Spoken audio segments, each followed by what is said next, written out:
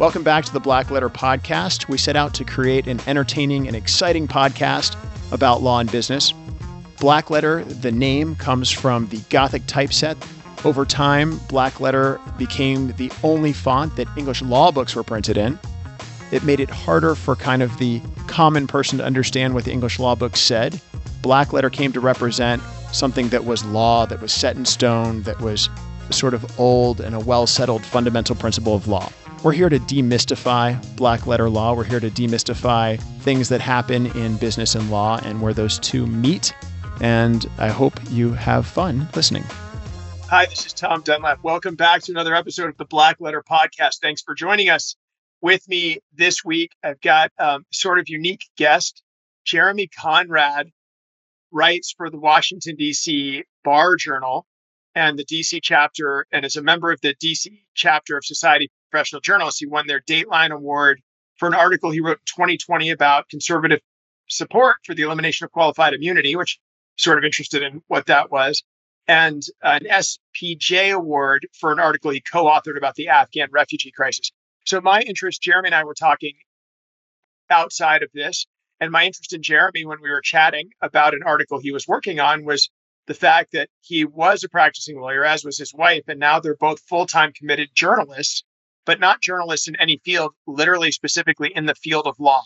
And so we got to talking, and in my thought process, I asked Jeremy if that shaped how you look at things, Jeremy. And welcome, by the way. Sorry, I just started diving into questions, but welcome. Tell us a little bit about yourself. I tried to do an introduction, but it didn't do me justice. Do you justice? No, I thought it did a pretty good job of setting a foundation. Yeah, Jeremy Conrad. I'm a lawyer, licensed practice in New York and Florida. New York's where I went to law school, and had a number of years in practice as an immigration and criminal defense attorney primarily, although I also did some contract work in a corporate legal environment. I do enjoy the unique perspective that reporting on the law gives me that's distinct from my perspective as a practitioner, because it does give me a little bit of a conceptual distance. I'm a very curious person, and especially in this day and age when there are so many interesting social justice issues and questions about how should we best organize and operate society as a large proposition. Where I stand, I think, gives me a great view of that. I get to talk to the people who are pulling the levers, but I'm less entangled myself. I no longer fight the fights or have to take position. So, Jeremy, your journal is, it seems like, from what I understand, deep dives into specific subjects. I mean, hearing about conservative support for qualified immunity, doing away with qualified immunity, which, again, I'm sort of interested, like, why they would want to do away with that, because that's a great tool in a prosecutor's toolbox. And the Afghan refugee crisis. What has been your experience doing deep dives into things as opposed to, and I'm kind of curious, and no holds barred here, but I do a podcast, and, that's not really journalism, is it? Or is it? I mean, is it a species of journalism? It's not what you do. I ask people like you to come on the show and we chat, and there's so many people with podcasts, and I feel like that people consume information in these bite-sized. I have trouble these days, believe it or not, sitting down and reading an article in like The Atlantic or a New York Times article because they're just so long. And I never had that 10 years ago. I read all the time, and I still read, but I can't consume news in such large, or information in such large chunks unless I'm reading a book or something like that. So what has been your experience with that? Or what are your thoughts on it? As a writer for the DC Bar, our publication, our magazine, is distributed to the largest mandatory bar in the world, effectively. We're talking about 100,000 licensed attorneys scattered across 80 different countries. We're talking about people who are leaders in their fields, experts in what they do.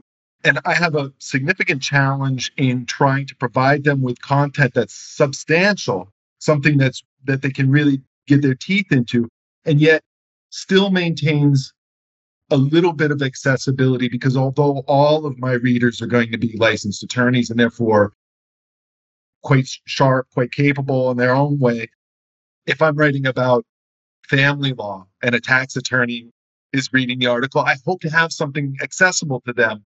Likewise, that tax attorney, if I write about family law, I need to thread the needle really carefully to try and give them something that's not so 101 that it'll bore them to tears, and not so boutique and exotic that there's Right. nothing for them to lay hands on. Yeah.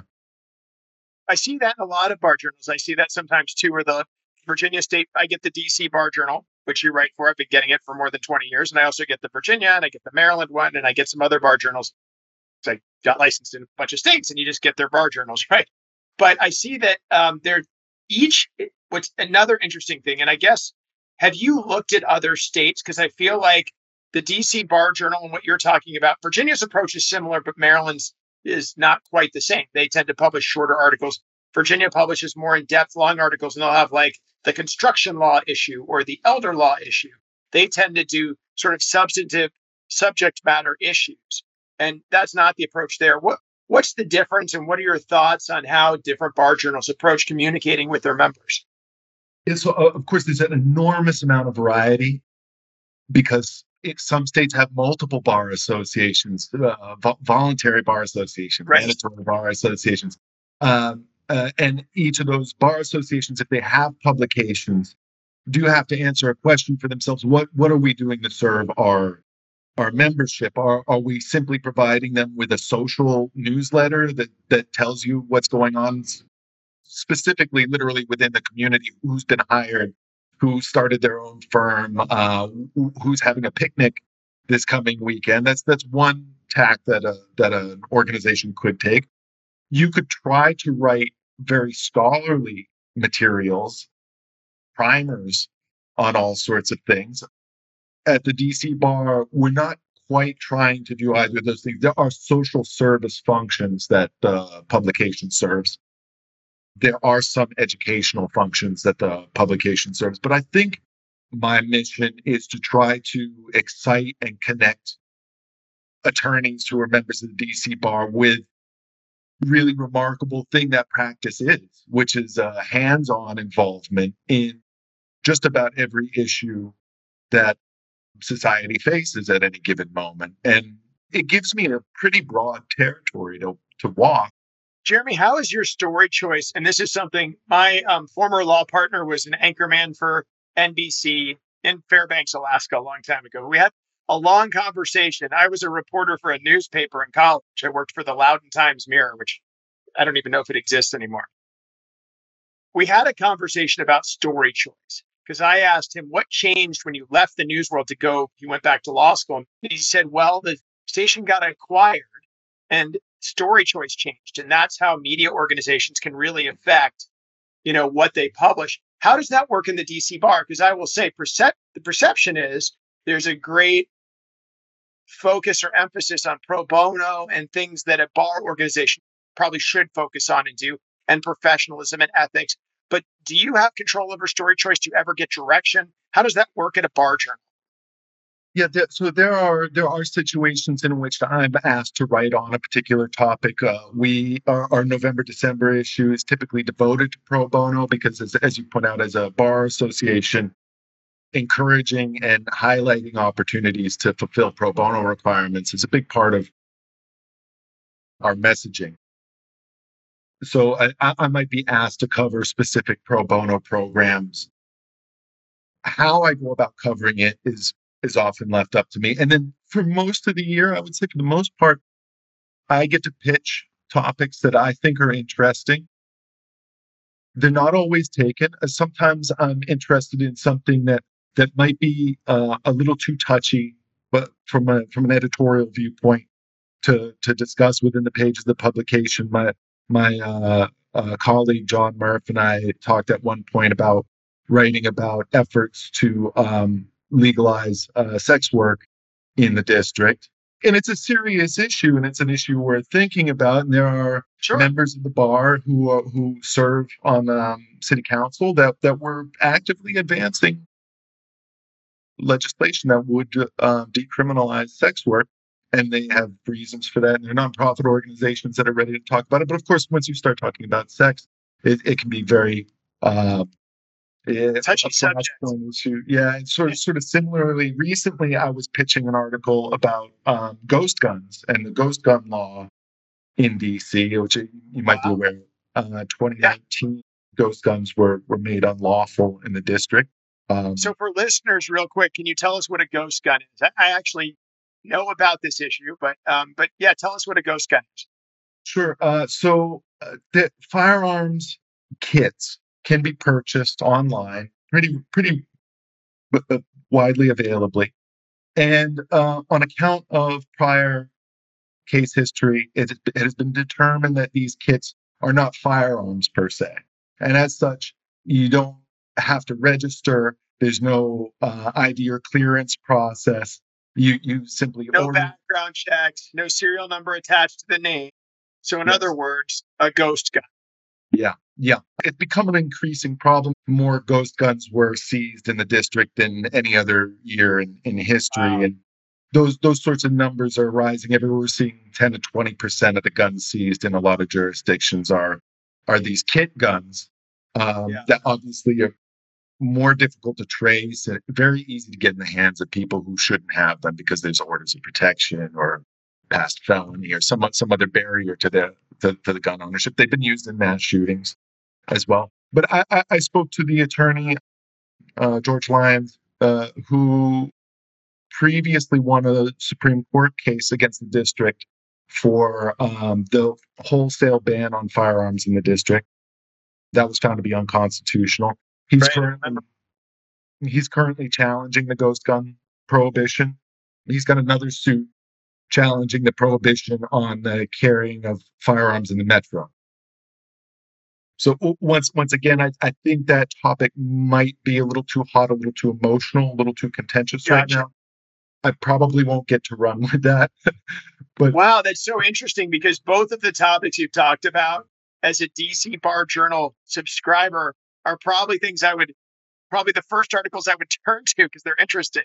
Yeah. So I guess I'm kind of, I won't say disappointed, but sad that, you can't pursue things that are really hot. You have to kind of, take vanilla things or more vanilla approaches to things. I have to give my editors a lot of credit because they are quite brave and they are quite trusting and they will run with. Oh, they're conscious of you have 100,000 members of your bar. I get it. And a massively diverse population of people. And you have to kind of go out of your way to try not to offend 80% of them at any given stroke of the pen. Totally get it. And they're the ones that, it is a different kind of new. You're not the Fourth Estate in this case. Unfortunately, you're not the New York Times, which I understand your wife writes for them. You're the DC Bar Journal and you're the members journal. So you've got to, I get it. It's just interesting to me. The qualified immunity article, I think, it illustrates some of the ways that I can try to find balances and try to accommodate, because it's an active concern for me, the fact that there is such a huge diversity within the bar. I don't want to be producing content that's tailored for one group and excludes another. I want to be able to produce stories that are going to have a meaningful entry point for anybody, no matter where they fall on an issue.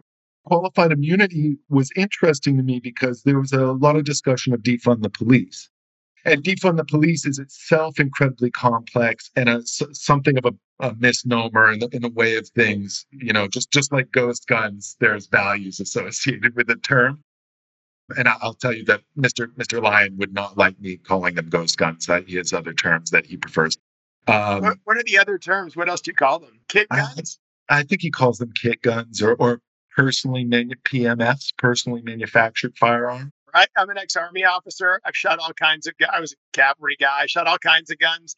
I don't know that we need ghost guns. That's kind of a strange thing to have a need for. That's a little weird. But anyway, sorry. Yeah. I'm sorry. Yeah, no. So qualified immunity, I thought, was an interesting angle to take in, because qualified immunity, as you may be aware, is the doctrine that protects police officers from liability for acts that they undertake in the course of their duties that are not clearly unconstitutional. And the problem with qualified immunity is that last bit, the not clearly constitutional bit, because as it turns out, there's a lot of really terrible stuff that's not clearly unconstitutional. So I didn't understand that from the quick bio I read, because qualified immunity is also something prosecutors can grant to a defendant as opposed to a police officer. So I understand now that this is a much more controversial subject than merely whether or not the prosecutor should have the tool. I assume that wasn't the subject of the article at all. No, the subject of the article, I spoke to some folks at Cato Institute and a couple other conservative think tanks that, and I really appreciated their perspective. They're approaching it from a sort of libertarian viewpoint, where they say that no one should be protected from the impact of the law. Just because you're a government officer, you should not have your acts treated differently than if you were a regular citizen. That makes sense. I gotcha. Awesome. So, Jeremy, some career questions I guess I'll ask. So how much content do you produce on a weekly basis in terms of like number of articles or pages written? Just curious how much of obviously you have to research your stories, but what does that result in? If somebody's like, hey, I'm a lawyer and I'd like to be a journalist as well, or a law journalist, I'm interested in this space. There's a huge range depending on the publication that you're working for and its needs. In my case, I write primarily for the magazine, which is published every other month. So we have 6 issues a year. I also produce content for the web, for a blog and a web page, and I write some news items and produce some internal documents for the bar. On the whole, I would say I'm probably producing 2 or 3 small pieces for the web a week, and then another 2 to 3 much larger pieces for the bi-monthly publication. Gotcha. Do you guys do a podcast, or do you have a plan? Is the DC Bar going to do one? Well, so the DC Bar has a couple of podcasts, but John Murph and I, the other writer, we have recorded a pilot, and we're planning on putting it together. With the pandemic, it complicated things a little bit, right. And then when you work for a large organization, there's a lot of sort of walking around, just pitching the project, getting the clearances that you need, and so forth. So we had both administrative and practical obstacles, but I'm hoping that we can do that this year. If there are 3 things that you could say, or 2 things, or a couple pieces of advice you could give to somebody who's looking to do more legal writing, to do more journalism, I guess, if you will, or whatever you want to call the profession that you're in, I guess it's legal journalism. What advice would you give? What are the things that have been kind of touchstones or your North Star?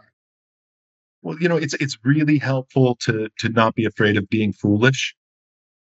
There's an interesting pivot that takes place when you go from practicing the law to reporting on the law. In the practice of law, a person attempts to build a degree of authority in the area in which they practice. As a journalist, it's sometimes a hindrance if I know too much. I must ask some foolish questions. Right? I must approach things from a place of ignorance in order to elicit the statements that I need from my source in order to tell the story. It can be humiliating sometimes because I speak to very bright people about the things that they are best at. I often do have to ask them exactly the wrong question, make exactly the mistake that everybody's making, so that I can be corrected, and so that correction can be part of the story that I tell. Well, you get to tell the story, so you don't have to make yourself look like you asked a foolish question. You can make it look like a wise question at the end, I suppose, right? And hopefully I'll mostly disappear in the end. One of the nice things that I like, lawyering can be very performative. And I have a performative aspect to my personality, but I very much like the in the shadows aspect of journalism. I get to fade into the background, and in my place come the words of the smart people that I spoke to, and some nice, hopefully, bridging language to push things along. And honestly, hopefully, there's not too much of myself left in the end. Excellent. So the 2 big points I'm taking away are: don't be afraid to ask foolish questions and be foolish, and push forward for the point of the story.